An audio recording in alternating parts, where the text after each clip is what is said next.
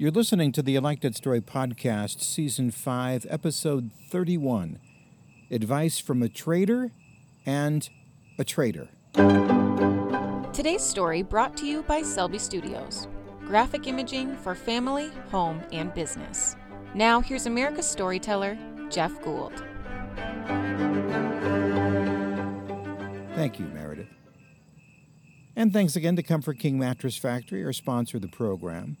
Maybe you've had those questions if you were stranded in the wilderness and only had to take 6 things, maybe a piece of canvas, maybe a knife, a rope. Me, I'm bringing a Comfort King mattress, the original mattress factory of the Dakotas. Sleep is what I need in the wilderness. So restorative, so healing, so relaxing. To administer this wondrous elixir, I recommend a Comfort King mattress. The quality, the service, and sleep second to none. Go to Comfort King at comfortking.net. While I'm doing the podcast, as you can see outside, it's a beautiful summer's evening. I better take advantage while I can. So I was a farm reporter in the middle 80s. I was working the early morning shift when the newswire gave a 10-alarm story. Now, 1 alarm is standard news, like the weather report. 3-alarm, important news. 5-alarm, really important. Every once in a while, you'd get a 10-alarm bell. Ding, ding, ding, ding, ding, ding, 10 alarms. I only recall seeing that twice, and once was when the Chernobyl reactor imploded. So I run to the wire, and these are the stories flying off the wire about what kind of an impact a nuclear disaster would have on the breadbasket of Europe. I actually clipped a number of these out and saved them. One of them talked about ears of corn rumored to be 3 feet long because of nuclear radiation. Another talked about tomatoes 3 feet in diameter. Another talked about nuclear fallout falling in the fields and affecting all of the grass that cows would eat and then causing cancer for anybody who dared drink the milk after the event. Well, you can imagine. I had a show coming up. I wanted to get a soundbite, so I got a hold of Gary Wilhelmi, who is a spokesman for the Chicago Board of Trade. I started telling him all these stories, and this is what he said. He laughed. I could almost hear him shaking his head, and finally he said, "Jeff, buy the rumor, sell the fact." Now, I did not know what he was talking about.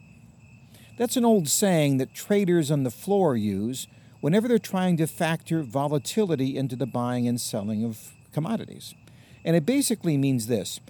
When there are rumors on the floor, tensions and emotions run high, and prices tend to climb to the stratosphere or fall through the floor. In those times, you always buy the volatility.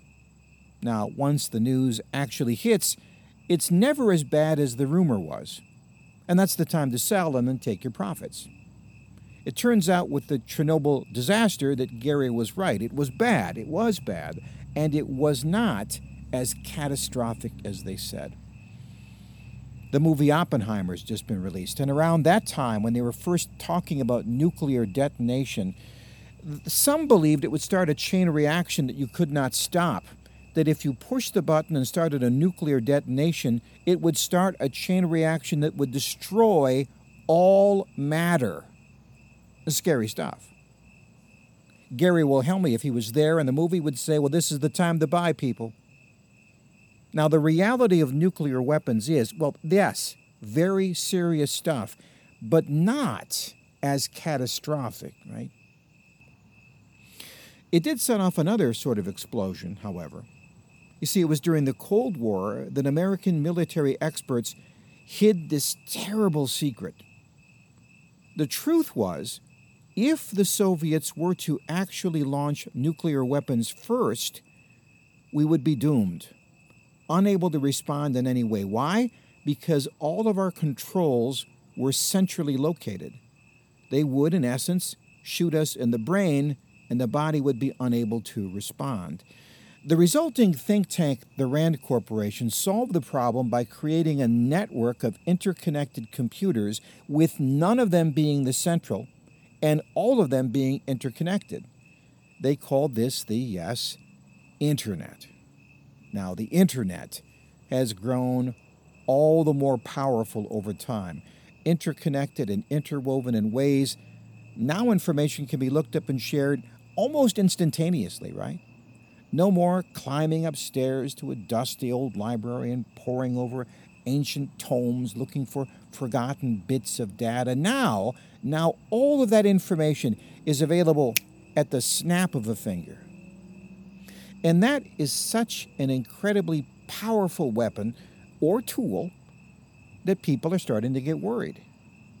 People seem to be shouting it's going to create jobs and then also shouting, no, it's going to destroy all kinds of jobs. In fact, it's going to destroy our civilization. So let me tell you about another inventor. This guy was so certain that his invention would wreak havoc on military powers that he felt that war would essentially become obsolete because of his invention. Not only did he believe that, so did people in power. And these powers betrayed their own countries because they were certain if this invention came to power, it would ruin their business. Who was the inventor?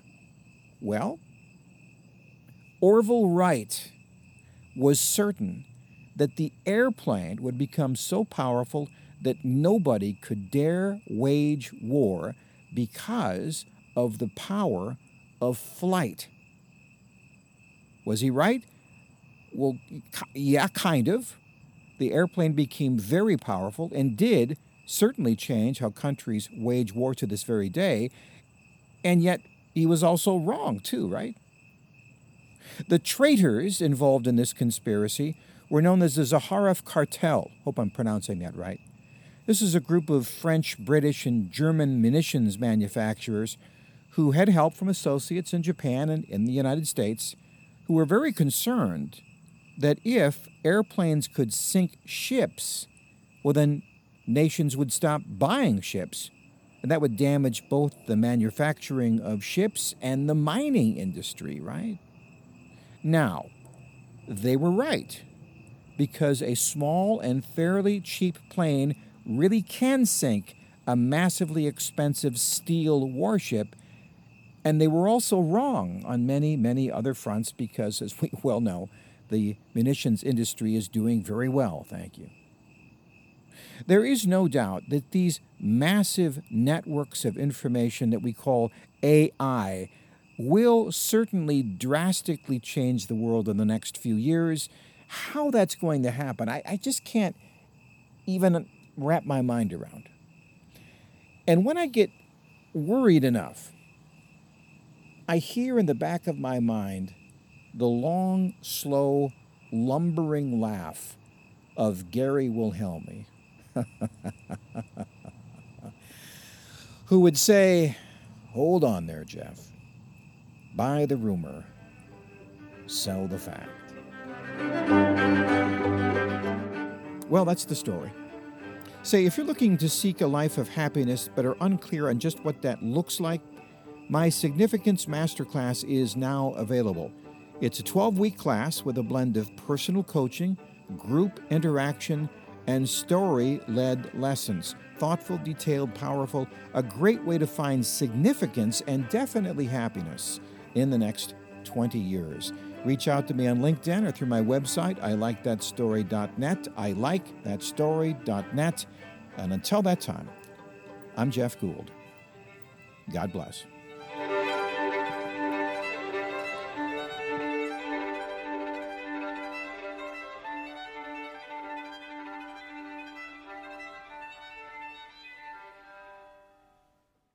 This podcast is a part of the C-Suite Radio Network. For more top business podcasts, visit c-suiteradio.com.